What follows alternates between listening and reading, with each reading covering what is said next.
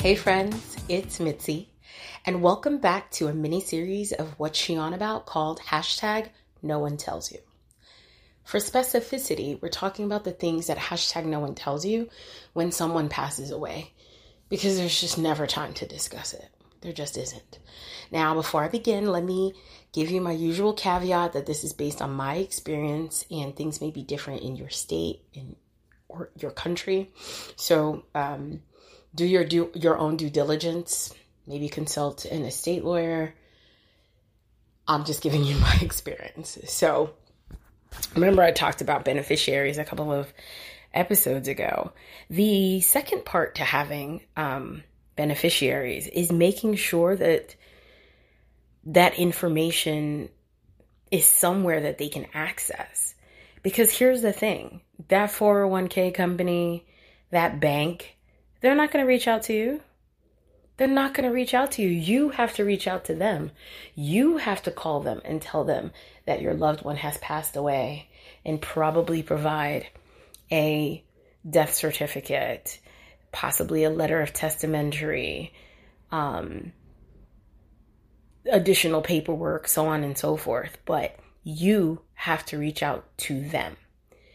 And so what's going to be important is knowing who to reach out to. Who held your loved one's life insurance? What banks did they go to or did they have? Who held their 401k or their, what's the other one called? It's 401k and or a Roth IRA.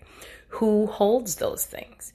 Otherwise, you're just calling around blindly trying to find who might have a policy.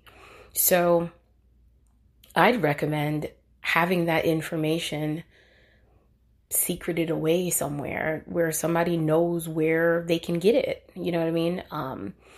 It's in a sealed envelope, in a safe somewhere. It's under lock and key somewhere in the house. It's, I don't know, something. But make sure your loved one knows who to reach out to.